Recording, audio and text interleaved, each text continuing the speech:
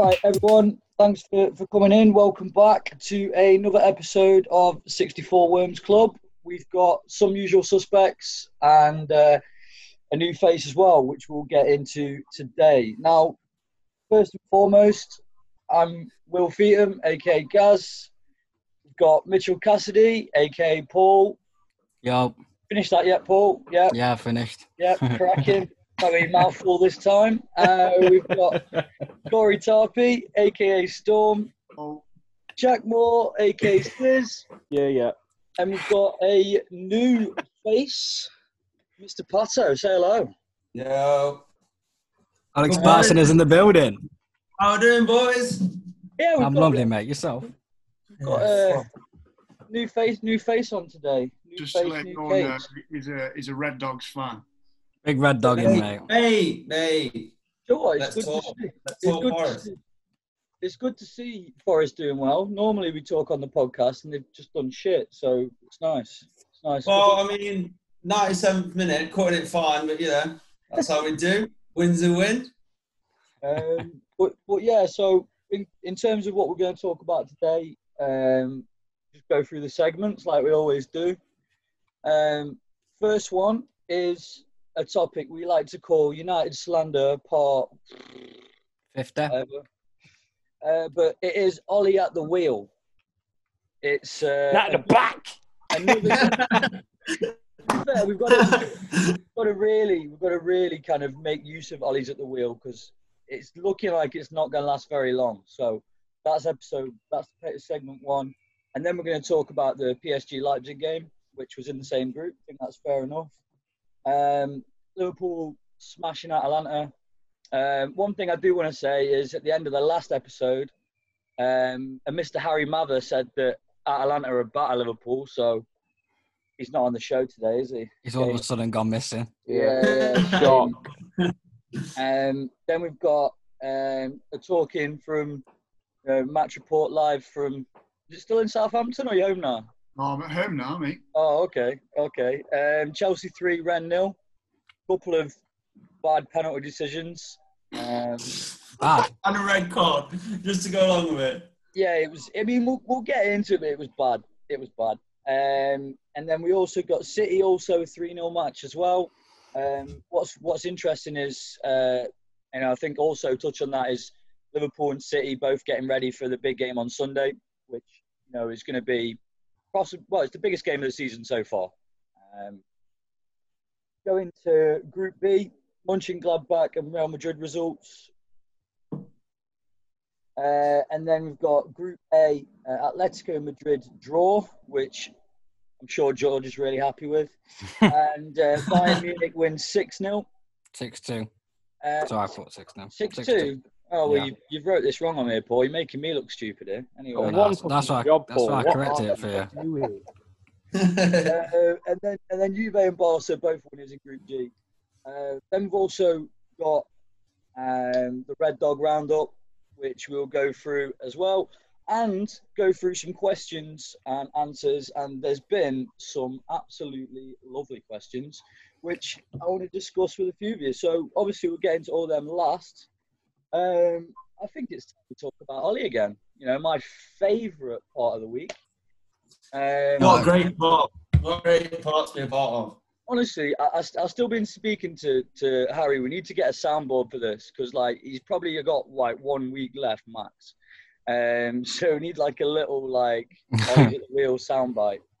Just get that Rio Ferdinand clip, just on repeat. Oh. Just get that Rio. Oh, Ollie's at the wheel. Let him put whatever numbers he wants down there. Give him the contract. Let him shine. Fucking hellfire. Well, in all honesty, obviously, what they tried to do is what Arsenal are the masters of. In Arsenal have got them 5 o'clock kickoffs, so they can sneak wins in on the way home from work. Do you know what I mean? Yeah. That's what Man U had yesterday, and then they lost. I think they tried to get it under the radar so no one realised they lost, but. The performance was terrible. I watched the first half, and that's the first goal was just embarrassing. Don't even cut it, man. there's no defenders around Denver Bar. Like standard rule, if there's an attacker up, you leave two in defence with him. Do you know what I mean? Like, it's genuinely the worst defending I've ever seen. And I've played Sunday League football, bro. Like, it's just it was bad. With one pass, and it's terrible. And he's not even offside, obviously, because he's in his own half. It's like, and then there's Matic chasing him back, who's a midfielder. He's not even a defender. And I just it's just like, I couldn't believe my eyes, bro. Did we hear what Ollie said? What? What? You can't criticise our defence if we don't have one? No. He said he took a short corner and forgot that Demba Ba was up top on his own. Oh. They took a short corner and they forgot that Demba Ba was up there on his own. Oh, that's all right. As long as they only forgotten it weren't on purpose. And so. The thing is, though, you know when you say, "Oh, we forgot," right? You forget like things like your keys. You forget like walking about, like you forget like your tram pass or something, and you don't forget to defend. Like, well, fucking Ollie's forgot his fucking tactics book in fucking Sweden. There's never been any tactics. It's always been about vibes. And the thing is, like, there's no vibes anymore. Hey, Ollie's at the wheel and he's forgot his keys. That's how bad it is. How can you turn around and say, "Oh, we forgot to defend"? Mate, I don't think I've ever listened to him like in a post-match interview where he's actually like done himself any favours. He just digs hole after hole. I'm gonna start calling him JCB. But at least they've got Cavani to paper over the cracks, innit? What a fucking shower he is. That's another signing that's 5 years too late as well. 2 goals, mate, this season. That's what he's getting. Lad, you'll not get 2 starts playing like that. He didn't get 2 fucking touches midweek. You see it? Walking about the pitch, letting them pass it round him. Like he was in a rondo, he only had 1 leg. He was fucking clueless. Oh, he's got about as much mobility as a fucking clothes horse, mate. He's fucking shy.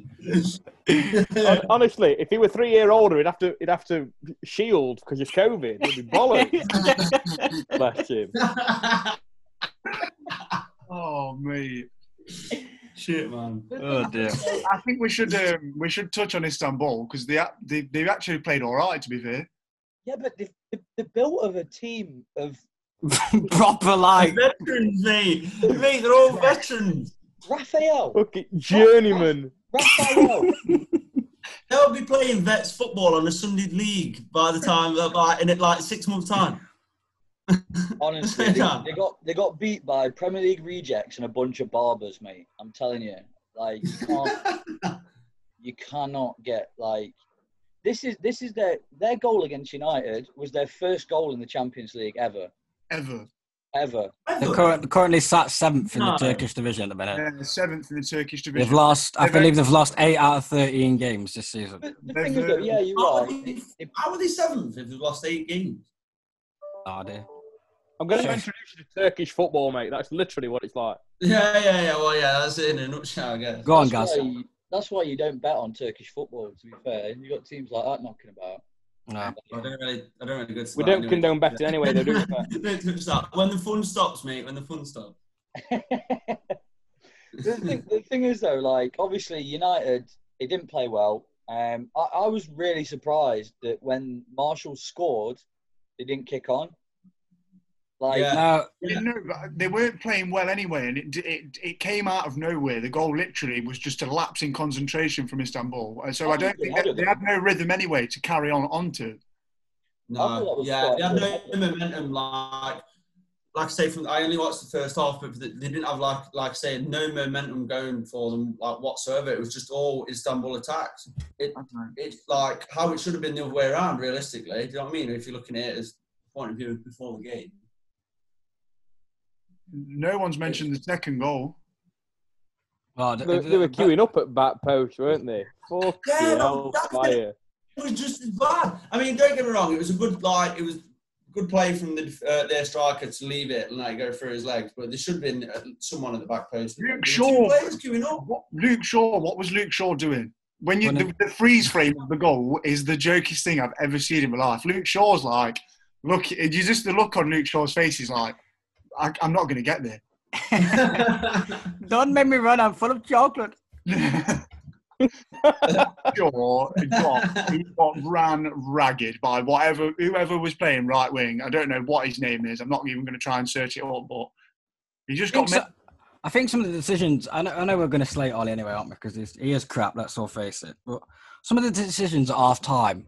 I thought obviously when it got to 2-1 just before half time, I thought this is classic Man United. They've played shit all half. They're just going to turn up now. Now they've got the goal before half time. Going to turn them over 3 or 4. And I thought, well, he'll make some changes at half time. Matic cannot stay on the pitch. He was getting fucking run round by Demba Ba, who's about 39. He got kept on and then got put at centre half. And when I'm sure he had Lindelof on the bench, who did he take? Took Mata off.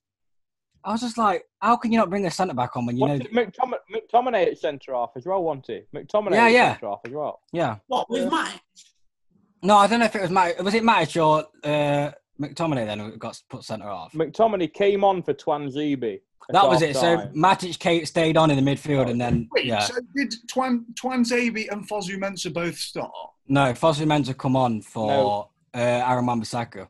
Someone told me yesterday that Ollie's first 100 games are a better record than Ferguson's first. I know Ferguson had a bad start to his Man U career, but someone said to me that Ollie's probably going to stay there because he's still got more points and more wins than Ferguson had. That's what happens when you look at percentages, but when you can see the performances with your own eyes, you know that it's really not good. It's not been good enough.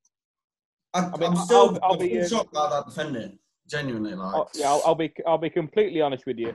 I didn't watch Ferguson's first 100 games, and I don't think any of us did. But I can guarantee they look better on the 100th than they did on the first. Now you can look at Ollie right now, and apart from the name drop back at players' shirts, nothing's changed. Nothing. No. The shite. If they play on a Monday, if they play on a Tuesday, if they play on a Sunday, whatever, they're shit. He's done, man. The thing is, though, like, he's not... Like, the thing... Because another thing is, they compared Ollie's 100 with Klopp's 100.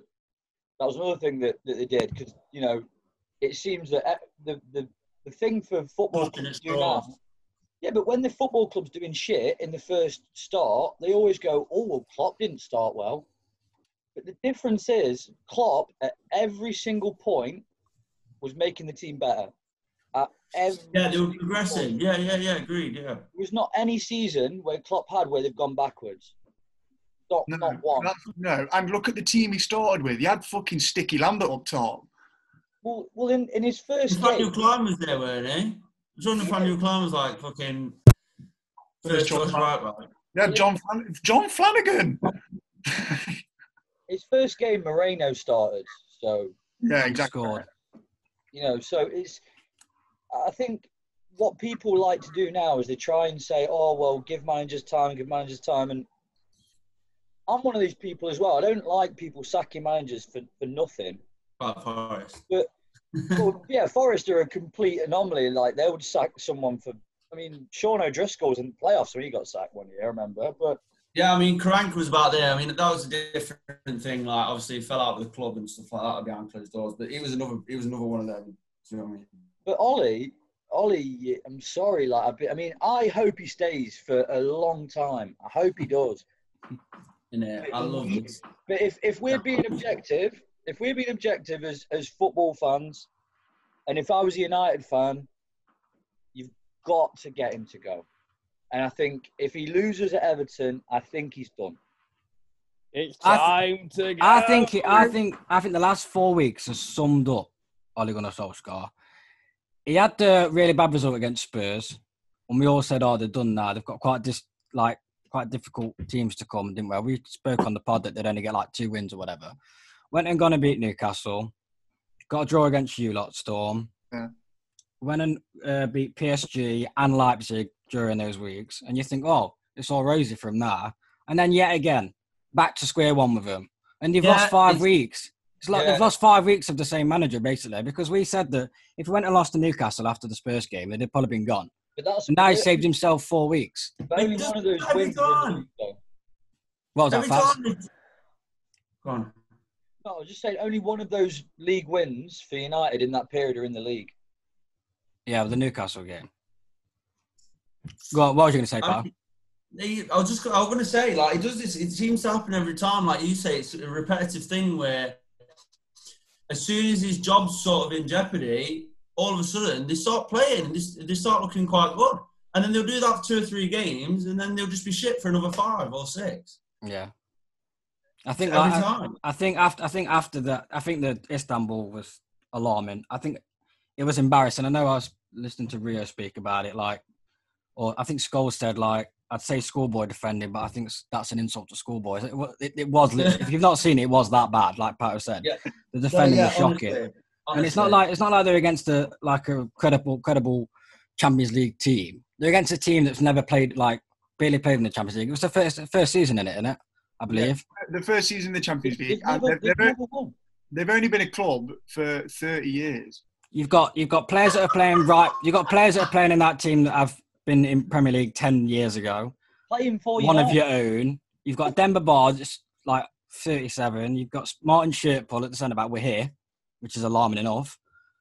And then you just churn out. And it wasn't like he made like 7 or 8 changes. Like, majority of the players that were playing were like first team players. Bar probably Henderson, who we suggest that should be starting anyway.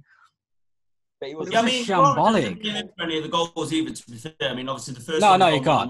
No, you can't pin nothing on that. If I was fucking Henderson and my defenders were that unorganised, after the game I'd have given them a fucking roasting. Never mind. Ollie's not going to give them a roasting.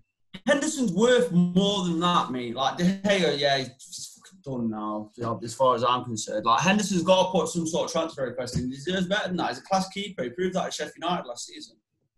Well, the thing is, though, this does bring into one of the questions we've been asking. I know the Q&A is at the end, really, but we've got a question from Maxwell. Big up Maxwell, listener of the show. Frankie. Yeah. And then he's put, why is Manchester United a laughing stock of a club? and do you know what? Like, they are, and they have been now for a considerable amount of time. And people are going to go, oh, you've got the anti-fucking United people on again. And just play well. Like, when they played well, we bigged them up. Just play well. Like, get rid of Ollie and play well, and we won't have to insult you every week. Imagine, right, this is my problem with United, right, yeah. So imagine they just come out and say, right, we've got rid of Ole Gunnar Solskjaer and we're hiring Pochettino. Pochettino is instantly going to take them up a level within the first, let's say, 3 months. He's going to get them playing to a way that they should be playing. That is a factual thing. Like, with no question in my mind, he will make them 10 times better than they are now. Even with the same squad? Even with the same squad, 100%, because he's tactically fucking. He's got tactical nerves. He knows what he's doing. I think Pogba's a bit of a virus. I think he's got to go. I think he's too much of an ego, and it's like on his day he's a good player, and for France when Kante is doing all his running, he looks good. But I think he's too much of an ego for him. I think they just need to get rid of him. I think Pogba needs to go for the good of himself. Yeah. I don't think.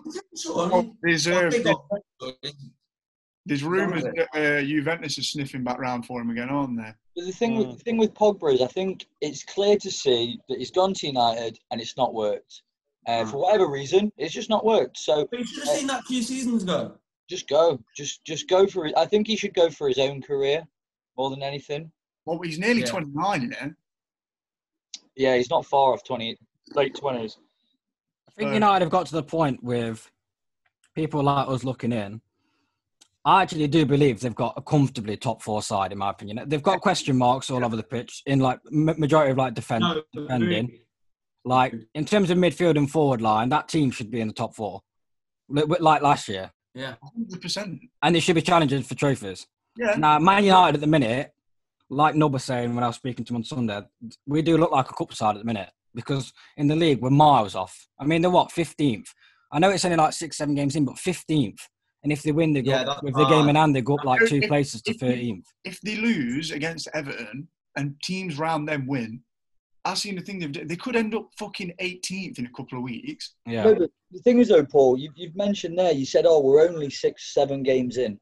I know you say only, but when does it start becoming a thing? Well, because 9 games is the quarter of the way through the season. Yeah. It's not a small amount now. Like, well, if you put it into terms like that, we're a fifth of the way into the season right now. yeah, that's enough. That's enough to say you shouldn't be 15th. Like, well, they should be anyway, regardless. Like, first 3 games, the Man United, do you know what I mean? They should be top 3 right there and then. Like Storm said, if Pochettino is in there and he grabs him by the balls and he takes him tactically, they could end up there. But it's how quickly they're going to get rid of Ollie and get someone decent in. I don't want to do that because I love the downfall. I hate it, man. Yeah, that's the thing. I mean, it is funny. It is funny, especially after a lot of people who are United fans, and everyone knows a United fan who's annoying as fuck, don't they? Let's be honest. but the thing is, though, if we're being serious, right?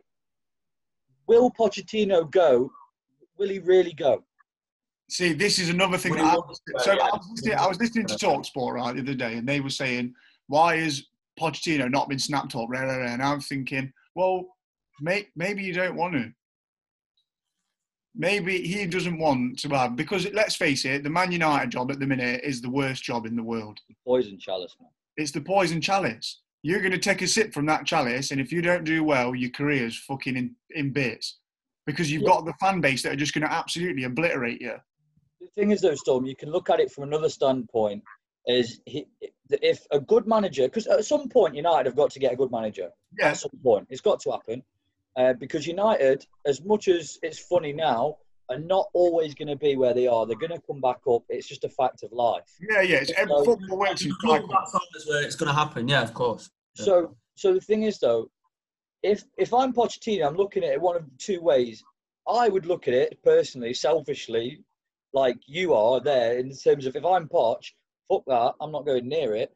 But you can also look at it the other way as being the man to bring back Man United. Yeah, that's what I was going to say. I do. I understand that, and I do appreciate that opinion, to be fair, because if whoever does turn them round, they're going to be hailed as fucking the next. Do you know what I mean? Like the next. Look at Klopp. Look at Klopp. I mean, don't get me wrong. Klopp's always been seen as a good manager, but because of what he's done with Liverpool, people compare him with Pep. People never compared him to Pep before. No, yeah, I know that, definitely. Yeah.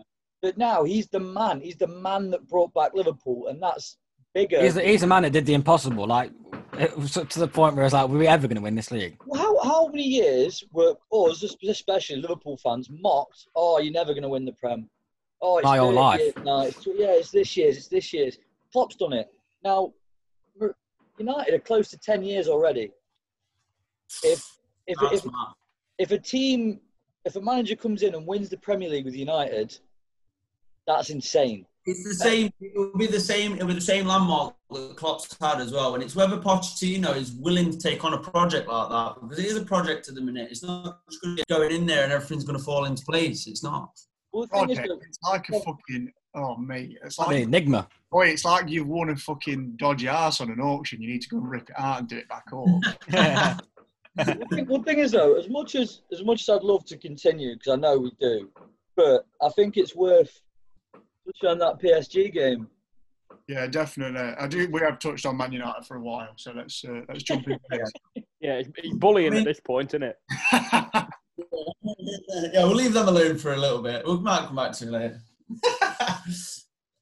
But I seen I didn't see any highlights or anything like that from PSG game, but I seen that they went 1-0 up and ended up losing, so it can't have been great. Well, it was a bit of a strange game, actually. I think PSG should have probably been 2 or 3-0 at half time. I thought Leipzig were well off it. Made a few changes with, I think Forsberg started, which he played really well in the second half, but in the first half, they were just miles off it. PSG missed a penalty. Probably should have gone 2-0 up. Had a few chances. I think the penalty that they got given was ridiculous. Upamecano was about 2 yards away from Moise Kean. No movement from his arm. Gave a penalty. Well, I'm not surprised in Europe because I've seen penalties like that for the last 3 seasons. But yeah, they just capitulated in the second half. PSG did. Completely different side. Leipzig didn't even have to play that much better. It was just the fact that PSG were that awful.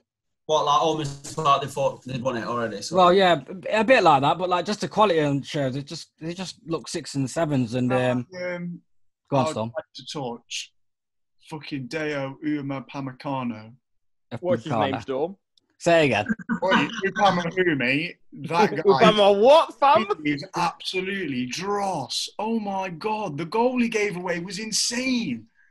Like receives the ball, turns around and goes to pass it to the goalkeeper, just doesn't even look up and just you've selected feather touch. Rolls it straight into the path of Di Maria and then tries to track back with him and just gets absolutely dusted. And now I remember when all the Arsenal fans were banging on about, we're going to sign Dave, whatever his name is. Upamecano. 65 mil, yeah, it's an absolute bargain. He's going to be elite. He is the reason that they went 1-0 down, and he's the reason that he gives away a lot of mistakes in that side. Whenever I watch him, he does something stupid. Well, he has. I mean, to be fair, I'm not a big expert on him. I can't even say I am, but I've watched him play 2 games now, and it's not been impressive at all. He failed the Old Trafford test, and then poor in that game. And then he's come here and he's given the ball away and scored, but. The thing is, though, the thing I wanted to touch on about this game was it was the battle of, you look at, I mean, back in the day, Thomas Tuchel was meant to be the up-and-coming German manager, wasn't he? But, Julian, I know we all take the piss, we think he's dog shit, but, then Julian Nagelsmann's come in, who actually is a manager. Like, and he drips as he does it as well. He's dripping. No, I don't want to talk about his dead gums again. Dripping. But honestly, he's the sort of manager that you're looking at for the young up and coming managers of the future, and I think it's a matter of time before a big club looks into him. And that's another thing. Why haven't Man United looked into Nagelsmann? Yeah, I think it's mad if they don't. Well, apparently, he's not going to sign the new deal, isn't he? Apparently, that's the thing. Nagelsmann's turned down a contract offer from Leipzig because this is the last year of his contract, and he's looking to come to the Prem. Well, I mean, I don't know a lot about Leipzig. I'm not going to lie. I'm not going to sit here and act like I know loads about him. Obviously, I know that Werner came from him. I know it was a bagsman for him. I'd just assumed that they'd miss it, and evidently, it don't look like that they have. Well, they didn't miss him too much in the Champions League at the back end of last year either, really. They still got to the semi-finals, which for them is severely overachieving. Oh, definitely. How long have they been a club for? That's Sabitzer or whatever his name is. He's supposed Marcel Sabitzer is a decent player, to be fair. He's a good number 10, he is. I followed the way that they set up against Paris, and they played it without a number 9 whatsoever. They just had 2 attacking midfielders in front of like a bank of 5, basically. And every time they got the ball, they just 1-2 between the centre half, and then they threw on goal all of a sudden. I think if you take away the title of PSG away from their side, though, and just look at the 11s, I don't know whether you'd have called it an upset or not. Well, they were because the players that you typify PSG with, your Neymar and your Mbappe, non-features.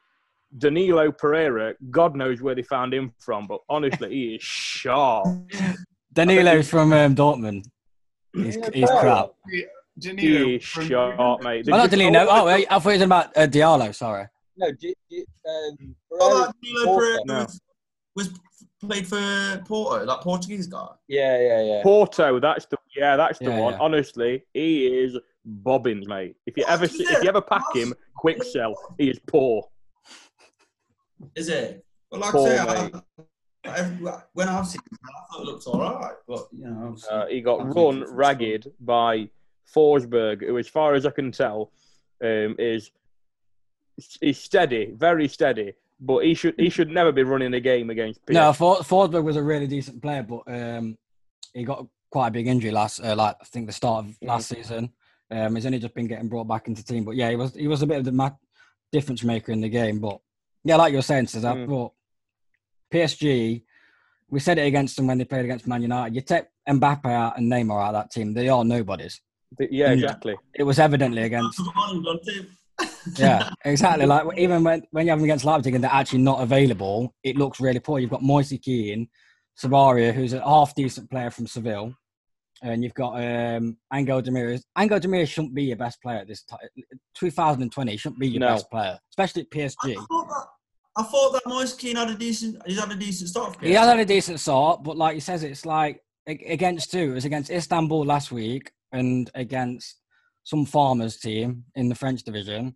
Like we've all seen him at Everton. He clearly didn't cut it, and you can see why Juve sold him got rid of him. But yeah, I just thought in terms of they do miss Verratti. I will say that though. Obviously, when he's playing, they do look a better team. But yeah. I really he's probably the shining. Do you know, out of all of the superstars, if you take the superstars away, no, he's amazing. He's the shining light out there, and I can't believe he's been there for that long. I've said so many times, I would obviously wouldn't need him now because of Thiago and everything, but I've just loved Verratti in our midfield. But yeah, bit concerned actually for PSG because of Man United dropping points. It was something that they probably needed to get something out of. Yeah, and obviously, go on, Fats. Go on, Fats.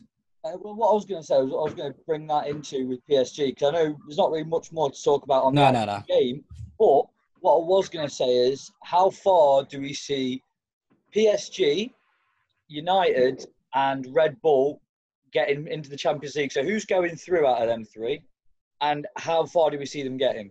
I'm all here for Man United Europa League campaign. So I'm going to say Leipzig and PSG. Yeah, it's got to be Leipzig and PSG, especially now that Leipzig, got that win. I think Man United shining light. I think Man United shining light is I think because they got 6 points against two of the ones that they need to get points off. I think it's like almost not mathematically impossible. It's like a lot has got to go wrong for Man United to get knocked out the group stages now. Like, but they are capable of that. What I will say, Fats, I think Leipzig will improve during the campaign. I think they will go through. It'll probably be between PSG and Man United. I think PSG will probably miss out because, like you said, I think Man United have got to drop to Istanbul at home or something along them lines. That's probably an interesting thing to ask. When do you reckon the last time that PSG were in the Europa League? An awfully long time. Probably never. Yeah, probably never because they've always been first in the fucking French league. But since they got money, they've been the top. But I think for me in that group, what I look at is Man United have currently got 6 points. PSG have currently got 3, if I'm correct. And Leipzig have probably got 6. Yeah, they have. So with Man United, the thing is, if you look at their games remaining, they've got Istanbul at home. Now, realistically, I mean, I know it's funny and we can laugh, but realistically, at Old Trafford, Istanbul, they should win, right? You should have won, aren't they? Then they've got. So then, if they win that game, they're on 9 points, which is almost. Yeah, I think nine's guaranteed second. Yeah, I think that's what I'm saying. I think Man United basically have to drop points to Turkey for anything to go wrong. If they don't beat Istanbul, they've then got PSG at home and Red Bull away. Now, they could lose both of those. They could. So it all depends on the next game for me. I think Red Bull are going to finish higher than PSG. I think unless PSG beat them, PSG are out. I think if I was just about to say, it doesn't really matter what happens in the Man United game. If I think PSG lose to Leipzig, they are basically out or draw. Yeah, but yeah, it's a bit of a sticky group, isn't it? It's an interesting group, but I think it was worth just going on kind of what we thought there. Obviously, the next talking point that we've got is Liverpool 5-0. Demolition job, mate. Not interested for me. Honestly, I wish Harry was here so much because I remember when he said it, and I even wrote it down just so I didn't forget about how Forza Atalanta and Alejandro Gomez were going to run rings around us in midfield, and they were going to make us look stupid and make us look daft. Bit of a sticky one, Harry, if you're listening. Bit of a sticky one, mate. The thing is, you can't forget that Van Dijk's out, Fabinho's out. John Matip's out. You did 2 of your most solid defensive players, and you've gone there and kept a clean sheet against one of the highest scoring teams in Europe. And put 5 past them, as well. You can't. I mean, as much as I dislike Liverpool too. Stop it, guys! You flatter us too much. Stop it. I know, I hate it as well. I'm going to take all that back. Well, the thing is, though, I've seen another stat as well with Atalanta, and it was Atalanta. The last time, I think they've only lost once at home in the Champions League, which is funny enough to Shakhtar, which is a weird one. But the thing is, though, another fantastic stat. I think to the ones I've already told the answer to, don't shout it out, because I think I have told a couple of you anyway. Can anyone tell me since Diego Jota, the last player to score in his first 2 Champions League games? Oh yeah, I remember you saying this. Guys, I'm not gonna lie, you told me and I forgot. Anyone? Well, I know one of them. It only leaves me, and I don't have a clue, mate. Forest aren't in the Champions League. I don't know what that shit is. All right. I'll stop it anyway. So basically, the last person to score his first 2 Champions League starts, Liverpool, is Robbie Keane. Interesting start. But the thing is that I think with them, I mean, it puts Klopp in a good position, but also he's got a weird selection now because you've got Diego Jota who's killing it. Does he play instead of Fabinho? But on the other side of the pitch, you know, a couple of weeks ago it was all Liverpool defensive crisis, but you know, both players, both Nat Phillips, Reece Williams, have both shown that on an odd game, if you bring them in, they're competent. They're not as good as Van Dijk, obviously. They're probably not as good, either of them as good as Fabinho at centre-half. But it's clear now, if we've got an injury in that position for a few games, you can put them in and you can get a performance out of them, which isn't embarrassing. So, you said a few games. How long's Fabinho out for? Fabinho should be back after the international break. Yeah. Which is only City left. Obviously, you're looking at that could be sticky, as in, like, yeah, you say, you know, you can do a job here and there, but can they do it consistently? Well, no, you wouldn't say so. But the thing is, but you don't really expect, especially with Man City being this weekend as well. Yeah, it's not going to be easy. But I think with Liverpool, what you do have is you're coming up against a Man City that aren't really in great form either. No. And Man City's defence hasn't been that great either. And Man City haven't been, up until very recently, very good at scoring goals. So at least with Liverpool, the front three have remained, apart from Bobby, have remained pretty consistent. Salah's scored his 9th goal of the season already. Yeah, I think I've seen a stat that's he's scored more this season so far than he has in his first season. So I'm not saying he's going to bag 44 again, but it shows that the front three are in form. I mean, you can't say that he's not. He's mustard, mate. Don't get me wrong. But, I mean, with Jota as well, I mean, for me, he's got to be starting. He's scored what has he scored, 6 in 4 games? Like that. Yeah, what I'll say about Jota is it gives Klopp the best kind of migraine. Yeah, that's what I mean, yeah. Like good problems to have, isn't it? Yeah. Squad depth is there. It's there. And that's what he's been lacking. I mean, if you look at a City side last season and the season before, what they had was squad depth, like real depth. And I think Liverpool are sort of trying, like, they are getting there now where they have got a lot of options. And, you know, like, I heard you mention, like, Big Shaq last week as well. Yeah. And Paul saying, you know, like, he's not getting any game time because it's either first team or the youngsters. And I think he's another option there that could be introduced quite a bit more this season. I agree. I think he's got a bit of quality. The problem with Shaqiri over the years is he's had really not bad injuries, but he's been consistently injured with niggles quite often throughout. I don't think there's ever been a question of Shaqiri's quality. I think it's just always been his fitness. But what helped Shaqiri massively in the league? We went to a 4-2-3-1. He stuck him at 10. He's not quick enough to play out wide for us anymore. No. Stuck him at 10. All of a sudden, he looked like God's gift to midfield players. They look mint. Yeah, like that ball through he played. I can't remember which game it was. It was I think it was like last week. Sheffield United. Oh, no, West Ham. Yeah, where he played it through his legs and straight. Lit, wasn't it?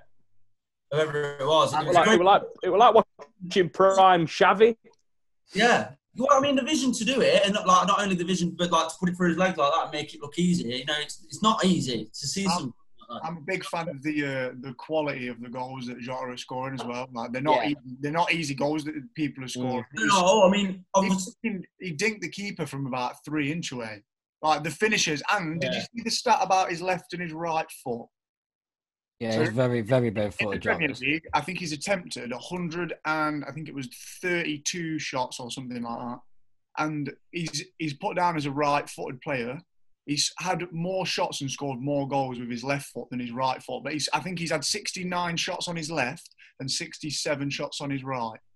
And he's down as a right-footed player. So that is the kind of player that if you are going to play him up front, in the middle, yeah. If you're going to play him down the middle, if the ball comes to either foot, you know he's going to be there and he's going to hit it. I mean, what impressed me about him last week as well, I know we like talking Champions League, but in the Prem last week, obviously I love it when players do this as well, and they get a goal disallowed, and then they just go and score anyway, like legally, like the next time. I just think good on you. Do you know what I mean? Like, and I think he deserved it from what I've seen as well. I think going back to the Atalanta game, I think what I was more impressed with is the fact that finally we come up against a side that are going to play football against us. I know a lot of games recently, especially at home, we've played against teams that have got 10 men behind the ball. We looked a bit lost sometimes, and it's needed someone like Shaqiri or Jota to come on up in the play up and get a goal. And I feel like obviously that's the kind of. I'm not saying that Man City are going to play like Atalanta and we're going to win 5-0, but it's going to be the same kind of game. Pep's not going to put 10 men behind the ball when we play him on Sunday. Well, that was the best. That's the best I've seen us play this season. The way to get a result against Liverpool is put 10 men behind the ball, because you play football, your overloads on either side. If you go on the attack and then Liverpool have got fucking 3 players waiting on the left wing when your right backs bomb forward, you're gonna concede. I think that's probably it shot Atlanta in the foot a bit, really, because they are a footballing team. And when have you ever seen? I know that people don't watch them regularly, but when you see them in the Champions League, they don't put 10 men behind the ball. And they score a lot of goals for a reason. Yeah, exactly. But that's when you put a team that's arguably better at doing what Atalanta do against Atalanta, it's gonna hinder them straight away. Well, massively. Well, that's the thing with Liverpool so far. It's been a very strange start to the season. Obviously, the 7-2 happened, which was funny for a lot of people. I hated it, but I was sat in the pub watching that, and Nate just walked out, didn't even just left off his pint. What, United fan Nate Brough? Yeah. United Liverpool, mate. Tear and cheer scarf. He loves it. The thing is, though, what I was trying to say, because obviously it's been interesting because we've got the worst defence in the Premier League by goals conceded, but the best one in Europe in the Champions League. And what I was really what was a bit of a relief to me was that game against Atlanta seemed like a statement win. It seemed like a statement to not only the Prem, but also Europe to say, yeah, we're about it now. Yeah, you've not gone anywhere sort of thing. Yeah, had a bit of a shit start, but do you know what? We've just gone and slumped at Atlanta 5-0. So, I mean, it's shit start. It's still top of the league, aren't you? Yeah, it's not actually been crisis, mate. It's crisis. It's crisis, isn't it, fans? Yeah, I've heard the words crisis said so often. Pop I mean, Man U in 15th, that's a crisis. That's a crisis. Oh, do you know what's joke though? We've heard this season the contrasting things about Man United. I know we're going back to Man United, but one week we heard Maguire and superb. The next week we heard Ole Gunnar Solskjaer. We forgot to defend the last man on the corner. It's just so mental. Like, this season's been fucking absolutely nothing short of crazy. I've loved it. Are we only what, 7 games in? 7 games in, mate. So obviously we think, Liverpool are through now. They're through. The other game, what was it? Ajax versus Midtjylland. Did Ajax win? Yeah, they won. Yeah, so you'd think it's going to be Ajax or Atalanta. They're going to battle that out depending on what they get out of our games and the other games. But in terms of, it's pretty clear in that one that we're going to go through. So I think, get rid of Liverpool. We've won. The Man City game coming up is going to be lit. We'll talk about that one on Monday. I think it's best to talk about Chelsea because there was some absolutely garbage decisions. One garbage decision. But let me tell you, it was the most garbage decision I've seen all season. Yeah, I mean, the penalty was bad enough, as it was. But I mean, obviously today's rules, it is a penalty because it's below the sleeve, which is bullshit in itself. But to send him off and give him a second yellow is outrageous, mate. My understanding is, right, so what they were saying at half-time was, because the way that it's judged in Europe is that if he's tried to make himself bigger with his arms and it strikes his arm, it's a yellow card, and if it's in the box, it's a penalty. But I just don't understand how that can be even a rule. Like, and the thing what did me about it was as well, he went over to the screen and he was there for probably a minute and a half deciding whether he was going to give the decision or not. And he turned around, and as soon as I seen him reach for his pocket, I sat on my own in my hotel room, and I was like, I can't believe he's about to give this decision. It's absolutely ludicrous. And Gary Lineker was in the studio like, this is absolutely crazy. Like, I won't take it away from Chelsea. We absolutely bossed them off the field. Mate. Yeah, you look good, I'll give you that. We took them completely off the park. I mean, even when they had 11 men, they didn't have a sniff of the ball. They weren't fucking... I don't think Renner any good anyway. Yeah, and I'm sure that's what's his name's old club as well, isn't it? You keep his old club. I mean, yeah. To go there and keep clean sheet as well. That's got to be a big thing for him as well. Mate, you should have seen it after full time. They didn't want to let go of the cunt at full time. It was hilarious. All players swarmed him. It was cute as fuck. Probably know he's on the big wages, mate. Ask him to watch or something. Like I say, like, credit to you. I can't say anything else other than, you did deserve to win the game. Like, whether that was a penalty or not, if it had only been 2-0, you could have scored. I'm quite glad to see Tammy Abraham bagging in Europe again. Yeah, I mean, I think that's where his own goals have come from. Great ball in from Reece James, and it was a great ball. Reece James has been absolutely excellent in the entire campaign. Reece James as well was class. You can't take that away, but it was an easy finish for Abraham. But like I say, yeah, it's nice to see him on the score sheet in Europe again. I will say, I know that everyone likes to take the piss out of Thiago Silva, but I've got an analogy. He runs a little bit like Robert De Niro in The Irishman, like an 80-year-old man, but he's always there. Well, I can't. There's not much really to talk about. We played him off the park. Timo Werner scored 2 lovely penalties. Reece James was great. Both centre backs had literally nothing to do. Mendy made 1 save all game, and it was a fucking world class save. You was mentioning yesterday, Storm, about the clean sheets. How many hours of clean sheets is it now for Chelsea? 8 hours. We've not conceded a goal. Out of all teams, I can't believe you're saying that. Chelsea have gone 8 hours back. No. You know what? Big up Frank. I like Frank. I've always liked Frank up until he went to Derby anyway. How much is he fucking paying you to say this? I'm not having that one bit. I like him. No one has told added him to the podcast. Bloody hell. Oi, can I just say, we've just had a live update. Arsenal are losing to Molde. Yeah, I've just read. No. Someone invite Harry to call. But yeah, what I was going to say, obviously, about Frank, I know I mentioned it last week against Burnley, but he's found a formation and like a systems play with him, doesn't it? With like the midfield 3. He's obviously got quite a settled back 4 at the minute. Yeah. And a goalkeeper that's not fucking about coming out for goals, for crosses and whatever, missing them. But it's looking good for him at the minute. I don't think we can. I mean, if you're talking about players, like ex-players that are now managing, as in like Ole, Frank, Arteta, I don't think you can say that. I think I can comfortably say that Frank's doing the best of them 3. I agree with that. I disagree. You would disagree. Why? To be fair. You only disagree No, can I say why? Yeah, go on. He spent a load of money and won fuck all. Arteta's won a trophy. I suppose. Yeah, but what do you mean he spent a load of money? He spent money this season. He hadn't had a chance to win anything. Well, the thing is, though, he took Derby from 6th to 6th. He took Chelsea from... No, we're talking Derby there. I'm not talking Derby because the team's bastards. I don't talk about that shit. Took Chelsea from 4th to 4th, spent 250 million.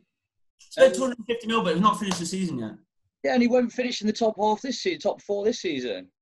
He's not a good manager. That's your point. Granted, Arteta has took Arsenal by the balls, and he has bought players in places where they needed players, not like previous managers. Like they bought. Currently 1-0 down to Mulder, so it's going swimmingly. Partey looked class the other night, but I think with Lampard, I think he's got more potential there than the other two. I mean, obviously we can all agree that Ollie's done fucking worse than he will do. Ollie's the worst. Ollie's the worst by a mile. All I'm going to say is just judge it at the end of the season. That's all I'm going to say, because we can have this argument. We can argue about this forever. Oh, I know we can. And I think saying that he spent 250 mil and fucking not done anything yet is because he's not finished the season yet. Like, we're only 7 games in. You can't really, you know. I think Stevie G's better out of all of them, by the way. I'm just going to put that in there for him. What, for Rangers? Hey, mate. That's worse than fucking Bruce League. Rangers are bigger than Chelsea, mate. Facts. Yeah, most decorated team in British football, mate. Exactly. Great.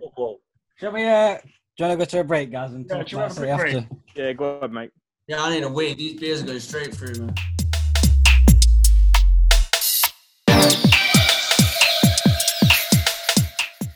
We're all back. We've had a little break. Paul's had about 8 fags just to get ready for the second bit. No wonder he's out of breath. No, that's something else, but we can't get into it. It's a family show. So, I just wanted to go through just a little bit how we're going to discuss the rest of the games. So, obviously, the main games that we spoke about have already gone. Obviously, I know City played, and it was a great performance from them once again. But what we're going to mainly focus on the rest of these games is the result, the implications of where we think they're going to finish in the Champions League.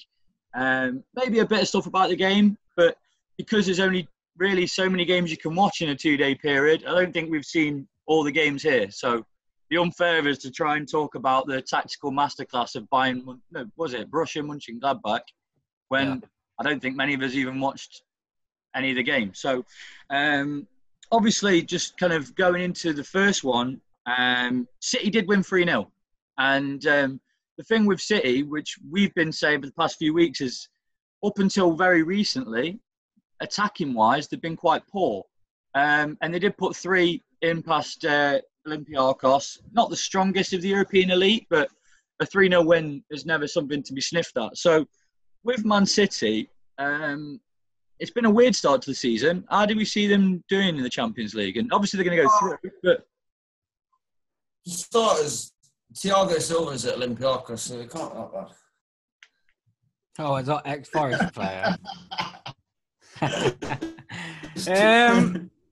I think, obviously, I think it can be a bit difficult to judge them until they're out their group. I mean, they have probably, again, a bit like us, really. They've got quite a comfortable group that they should go through. I mean, they're already on 9 points, aren't they? So, yeah, so they should basically go through. Until they're into the group stages, then I still think they're going to be there and thereabouts. They'll probably get a half-decent team in the last 16.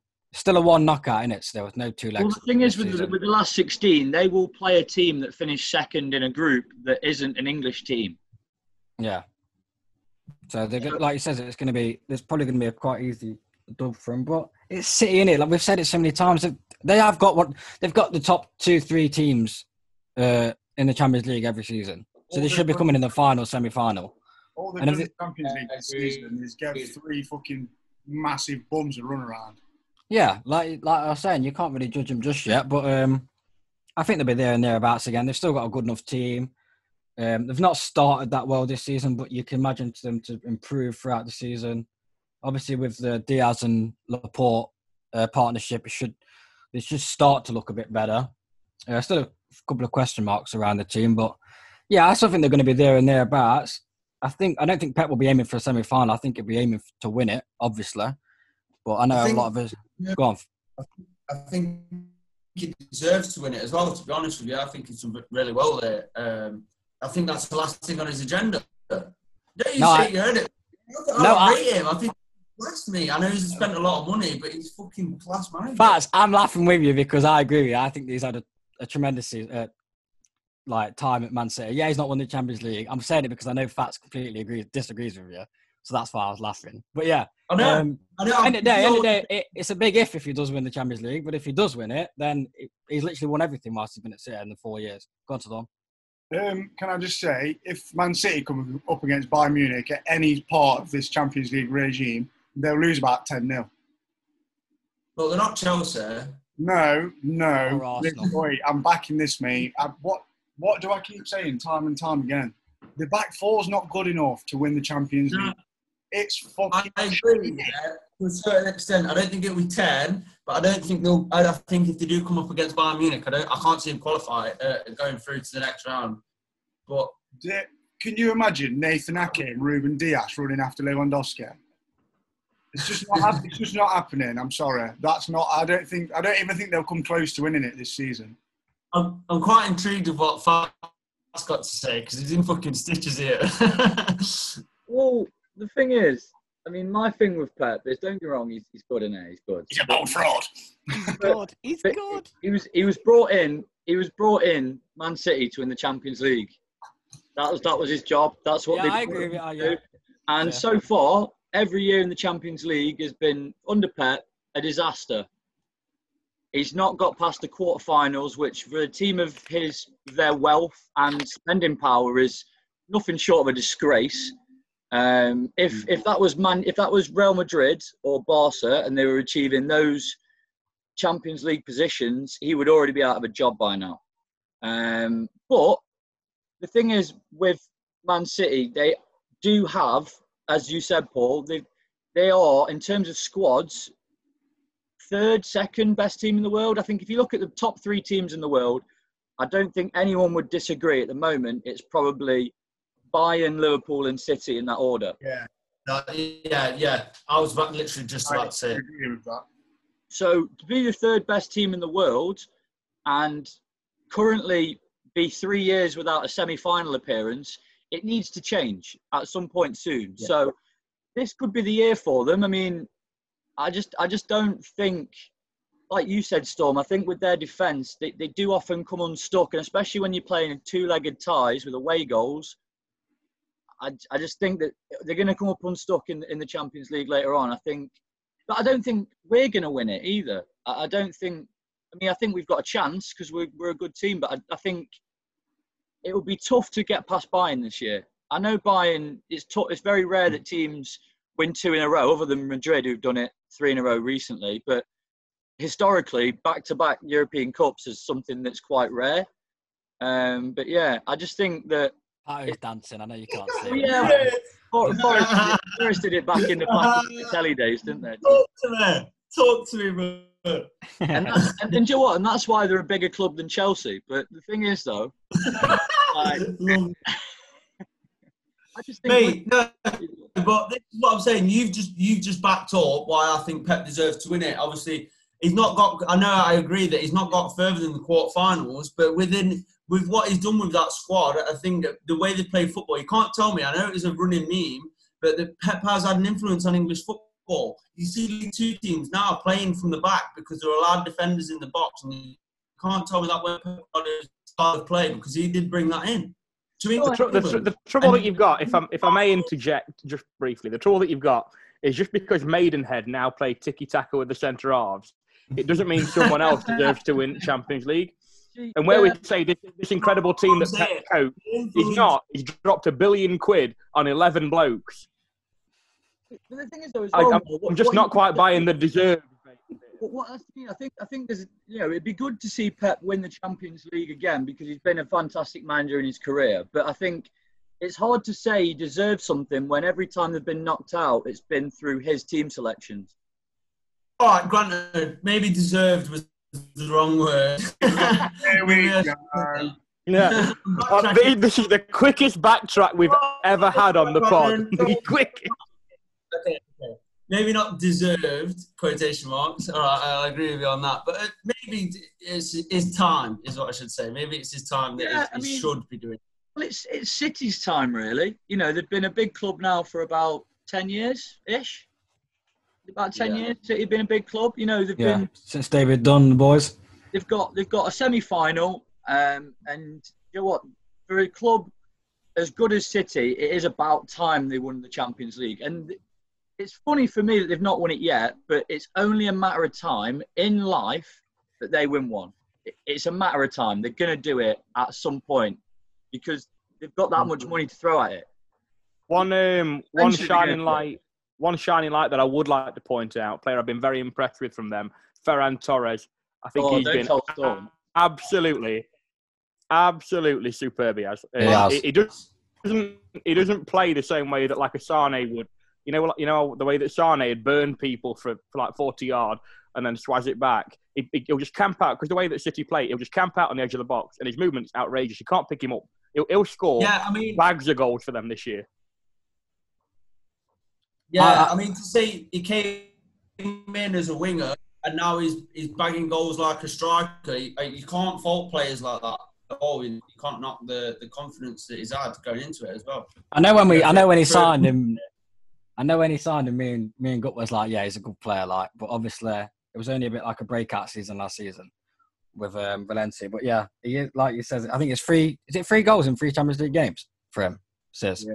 So it's looking good for him. Like you said, they are last 2 or 3 weeks, as well as Liverpool, they're starting to show signs of what they were capable of.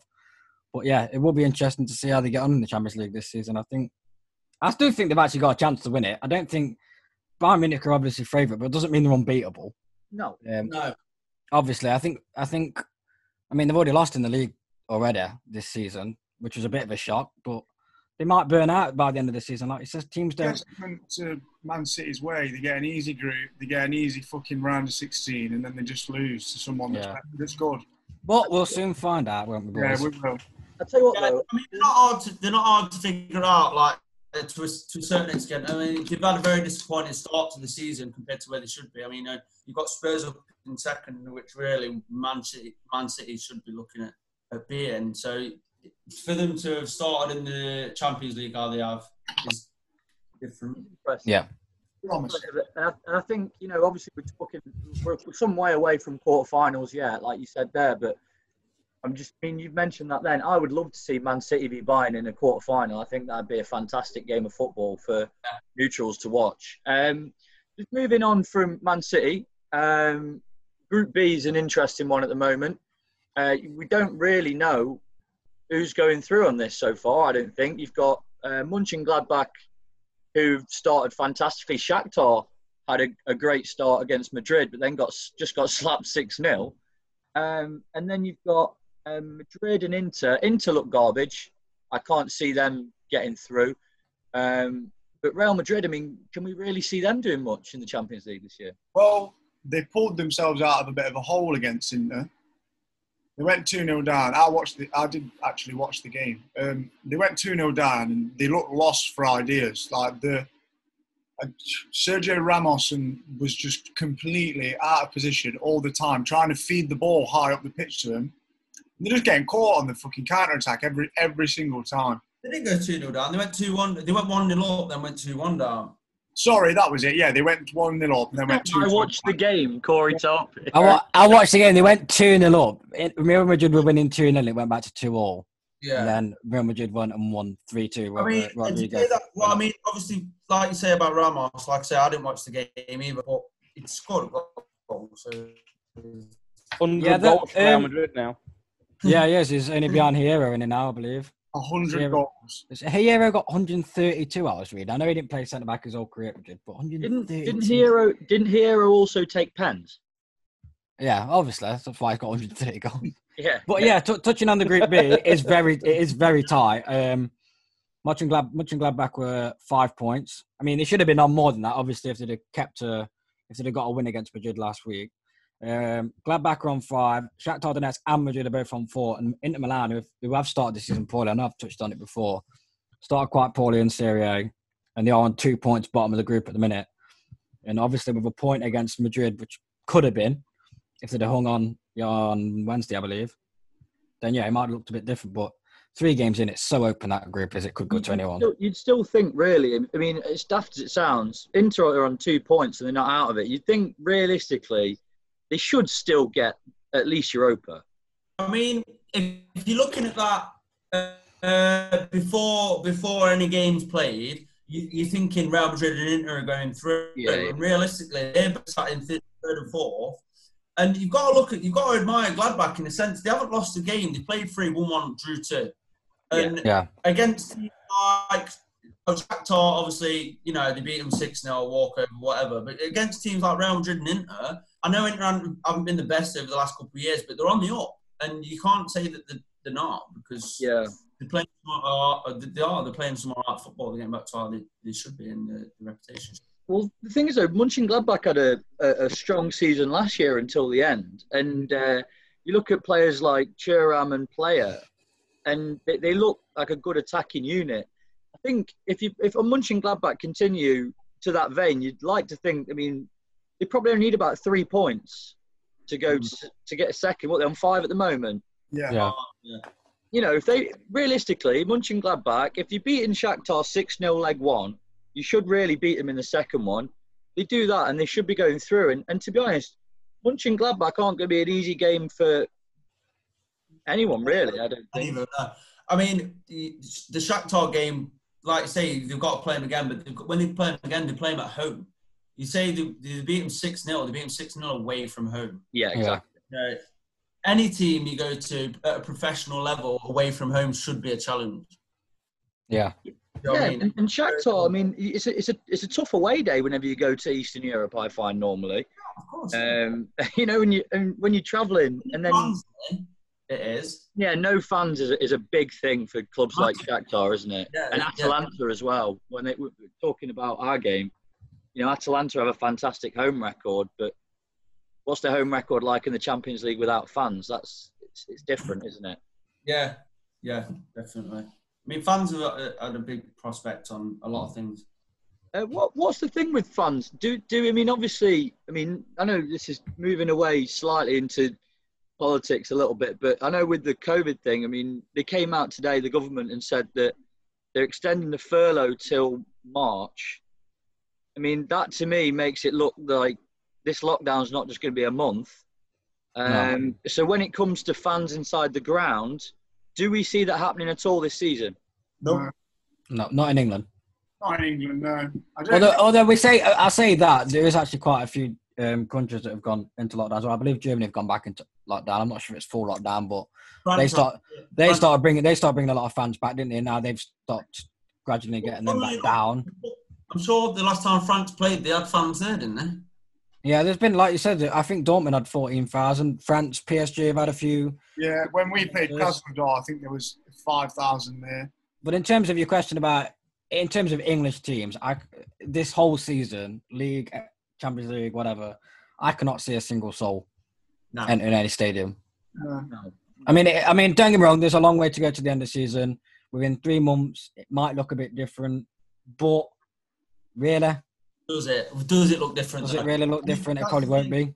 And it's going to have a big effect on. I mean, you'd hope and expect that they'd get used to having no fans, but it's still clearly having a big effect on certain clubs. You know, like Shakhtar who have a massive fan base. Liverpool have a big fan base. They're not really obviously underachieving, but teams that do depend on fan base are underachieving. I mean, I know I like touching it because I'm a Forest fan, but Forest are underachieving because I do believe because the fans aren't there and they're not backing them. Yeah. Because they're a big fan base. But so I don't know what to say to you, Fast. I just don't think there's going to be any there, man. It's a shame because we're going to win the league again. Well, the thing is, though, it made me laugh because people were saying that if Liverpool win the Prem back to back with no fans, when they do actually have a parade, they'll be celebrating two Premier League. Yeah. But that means that we can't win leagues with fans, is what I'm saying. Yeah, two Premier League. No, mate. It didn't happen. The bush will be that full of trophies, you'd not be able to move. But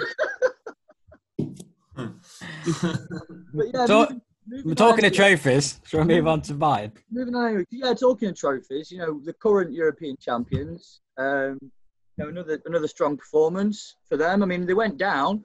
I seen a stat. It was Hans Flick's first game in a Champions League where he's ever been behind. And they ended up winning it convincingly anyway. Lewandowski once again bagging. Atletico dropping points. I know that's a bit of a shit result for them.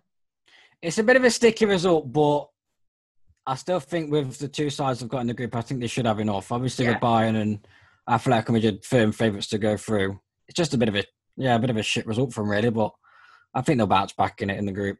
Yeah, Pato.